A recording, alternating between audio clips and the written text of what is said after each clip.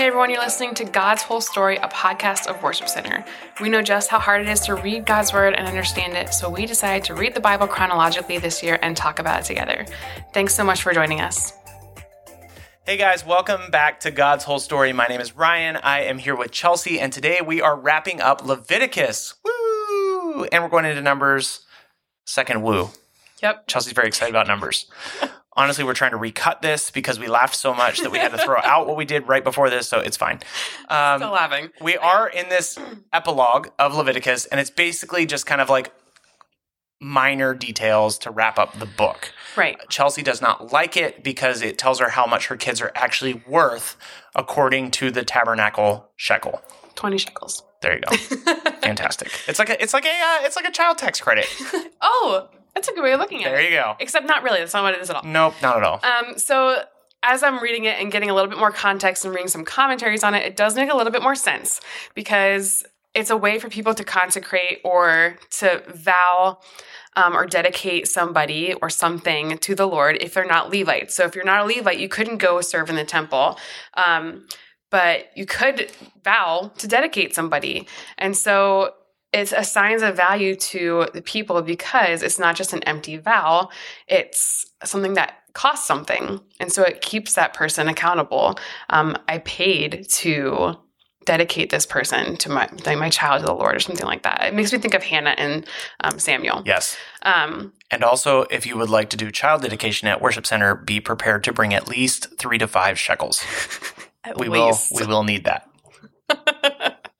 in cash. How many Shroot bucks? Oh, do you watch The Office? I don't know. We never talked about this. I know nothing of the Shroot bucks. Okay. How many shekels is one cash? Lots of it. Lots of cashes. Okay, anyway. So it did help me figure that out. And then we talk about property, we talk about the year of Jubilee, and then we get into Numbers, which I'm kind of excited about. As we talked about before on the podcast, the book of Numbers is poorly named in the English language because in Hebrew, it's called In the Wilderness, which is such a better name than Numbers. It's like the people doing the original translation were just like, I don't know, how about Numbers? It's like, oh, these first 2 chapters start off with Numbers. Let's just call it Numbers. Sounds great to me. The rest of the book is definitely a narrative, and it's so much more interesting than a census. So we are kind of moving from a law book, sort of. There's a little bit of stories in Leviticus, but it's mostly law book, to more of a narrative, like a story of what's going on in the wilderness. Right. There are going to be some things in Numbers that talk about the law, but there are more stories. And I think it's interesting, and maybe you can help me out here because I actually don't know the meaning behind this, but the list of men that they're giving in the first 2 chapters of Numbers are all men who are eligible to fight. Why is that? I mean, I don't know. I don't have 100%. It seems to me like a basic census. Don't hold me to that because I didn't actually look into it very far. So, I mean, if there's some deeper spiritual meaning, don't be mad at me. Okay, I won't be mad at you. I mean, it's not unlike how many cultures still do things today. Like if you turn 18, you have to register with Selective Services because the government wants to know how many fighting age men there are. That seems to me, that seems like such an outdated way of looking at things. But here we are. You know what government is? Up to date. Hey, if you work in the government, tell us your thoughts. Anyway, so I'm excited about Numbers. Chelsea's very excited about Numbers. I don't know why. About going into something other than Leviticus, I think. All right, cool. But it's going to be good. So basically, I mean, all we have here for Numbers so far, what we read today, is just this count of people. That's pretty much it. There's not much to drill into, really. Right. And it's worth noting, I tried to do this in the reading, but if you open up an actual Bible, you will see a table. Yes. It's a little bit weird to read a table. Right.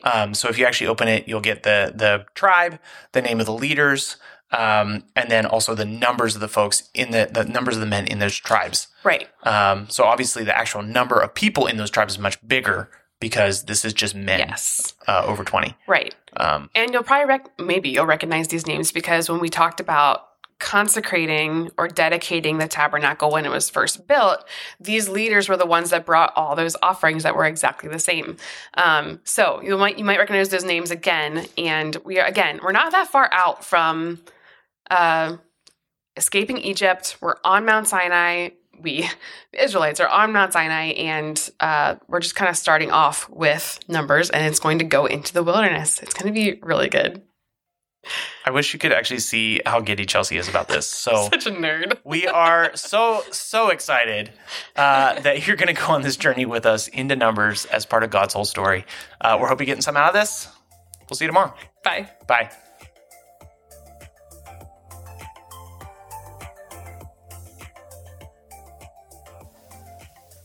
Leviticus chapter 27, starting in verse 1.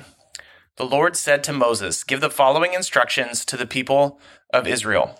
If anyone makes a special vow to dedicate someone to the Lord by paying the value of that person, here is the scale of values to be used. A man between the ages of 20 and 60 is valued at 50 shekels of silver, as measured by the sanctuary shekel. A woman of that age is valued at 30 shekels of silver. A boy between the ages of 5 and 20 is valued at 20 shekels of silver. A girl of that age is valued at 10 shekels of silver. A boy between the ages of 1 month and 5 years is valued at 5 shekels of silver. A girl of that age is valued at 3 shekels of silver. A man older than 60 is valued at 15 shekels of silver. A woman of that age is valued at 10 shekels of silver. If you desire to make such a vow but cannot afford to pay the required amount, take the person to the priest. He will determine the amount for you to pay based on what you can afford.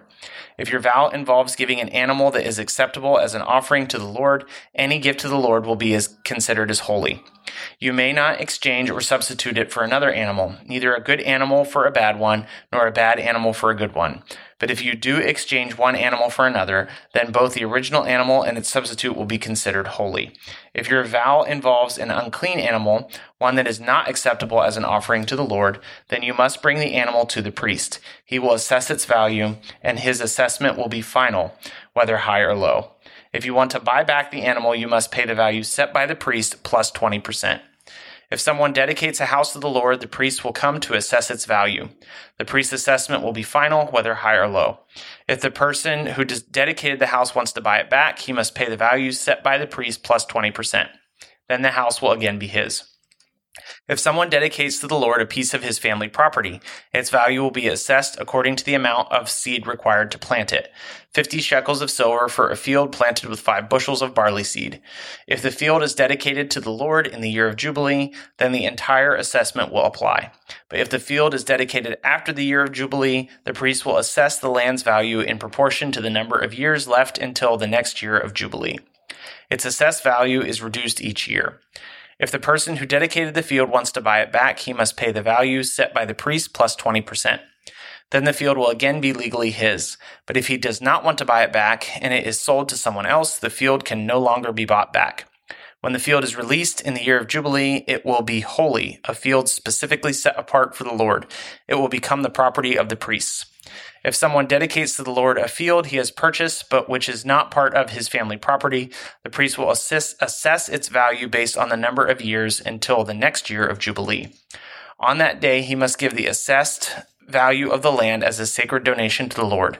In the year of Jubilee, the field must be returned to the person from whom it was purchased the one who inherited it as family property. All the payments must be measured by the weight of this sanctuary shekel, which equals 20 gerahs. You may not dedicate a firstborn animal to the Lord, for the firstborn of your cattle, sheep, and goats already belongs to him. However, you may buy back the firstborn of a ceremonially unclean animal by paying the priest's assessment of its worth plus 20%.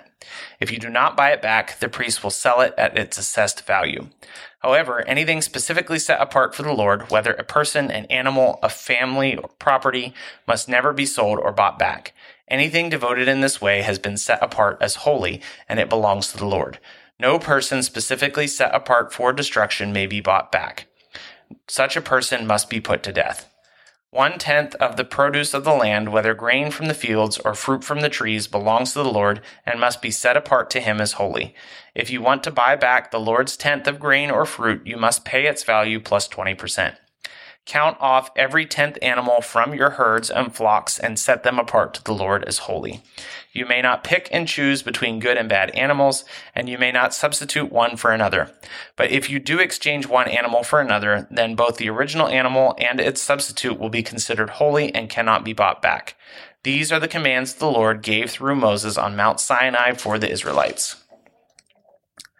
Numbers chapter 1. A year after Israel's departure from Egypt, the Lord spoke to Moses in the tabernacle in the wilderness of Sinai. On the first day of the second month of that year, he said, "From the whole community of Israel, record the names of all the warriors by their clans and families. List all the men 20 years old or older who are able to go to war. You and Aaron must register the troops, and you will be assisted by one family leader from each tribe. These are the tribes and the names of the leaders who will assist you." For the following reading, we'll read the name of the tribe followed by the leader of that tribe. It appears as a table in the reading. Reuben, Elizur son of Shedeur. Simeon, Shelumiel son of Zurishaddai. Judah, Nahshon son of Amminadab. Issachar, Nathaniel son of Zuar. Zebulun, Eliab son of Helon. Ephraim son of Joseph. Elishama son of Ammihud. Manasseh son of Joseph. Gamaliel son of Pedahzur. Benjamin, Ahiezer son of Ammishaddai. Dan, Ahiezer son of Ammishaddai. Asher, Pagiel son of Ochran. Gad, Eliasaph son of Deuel. Naphtali, Ahira son of Enan. These are the chosen leaders of the community, the leaders of their ancestral tribes, the heads of the clans of Israel. So Moses and Aaron called together those chosen leaders, and they assembled the whole community of Israel on that very day. All the people were registered according to their ancestry by their clans and families. The men of Israel who were 20 years old or older were listed one by one, just as the Lord had commanded Moses. So Moses recorded their names in the wilderness of Sinai. This is the number of men 20 years old or older who were able to go to war, as their names were listed in the records of their clans and families. Again, this appears as a table in the reading, so we'll have the name of the tribe followed by the number. Reuben, Jacob's oldest son, 46,500. Simeon, 59,300. Gad, 45,650. Judah, 74,600. Issachar, 54,400. Zebulun, 57,400. Ephraim son of Joseph, 40,500. Manasseh son of Joseph, 32,200. Benjamin, 35,400. Dan, 62,700. Asher, 41,500. Naphtali, 53,400. These were the men registered by Moses and Aaron and the 12 leaders of Israel, all listed according to their ancestral descent. They were registered by families, all the men of Israel who were 20 years old or older are able to go to war. The total number was 603,550. But this total did not include the Levites, for the Lord had said to Moses, "Do not include the tribe of Levi in the registration. Do not count them with the rest of the Israelites. Put the Levites in charge of the tabernacle of the covenant, along with its furnishings and equipment. They must carry the tabernacle and all its furnishings as you travel, and they must take care of it and camp around it. Whenever it is time for the tabernacle to move, the Levites will take it down, and when it is time to stop, they will set it up again. But any unauthorized person who goes too near the tabernacle must be put to death. Each tribe of Israel will camp in a designated area with its own family banner. But the Levites will camp around the tabernacle of the covenant to protect the community of Israel from the Lord's anger. The Levites are responsible to stand guard around the tabernacle." So the Israelites did everything just as the Lord had commanded Moses. Hey guys, this is Ryan, and I hope you are getting a lot out of God's whole story. It means a lot to us even as we are reading through God's Word every single day in the order that it happened. If you want to go ahead and follow us, you can find us on Instagram and Facebook at God's Whole Story Podcast. We would love it if you would share this thing with your friends or people that you know, or just share what's sticking out to you. You can either send us a DM, or you could actually email us at podcast@worshipcenter.org. You can email us if you have any questions, if something stuck out to you, if you'd like us to pray for you, and if you want a Bible, if you don't have one right now, or if you want a copy of the one that we're using to go through God's whole story, we'd be happy to send that to you. So go ahead and reach out to us in any way that you'd like. We'd love to hear from you. Have a great day.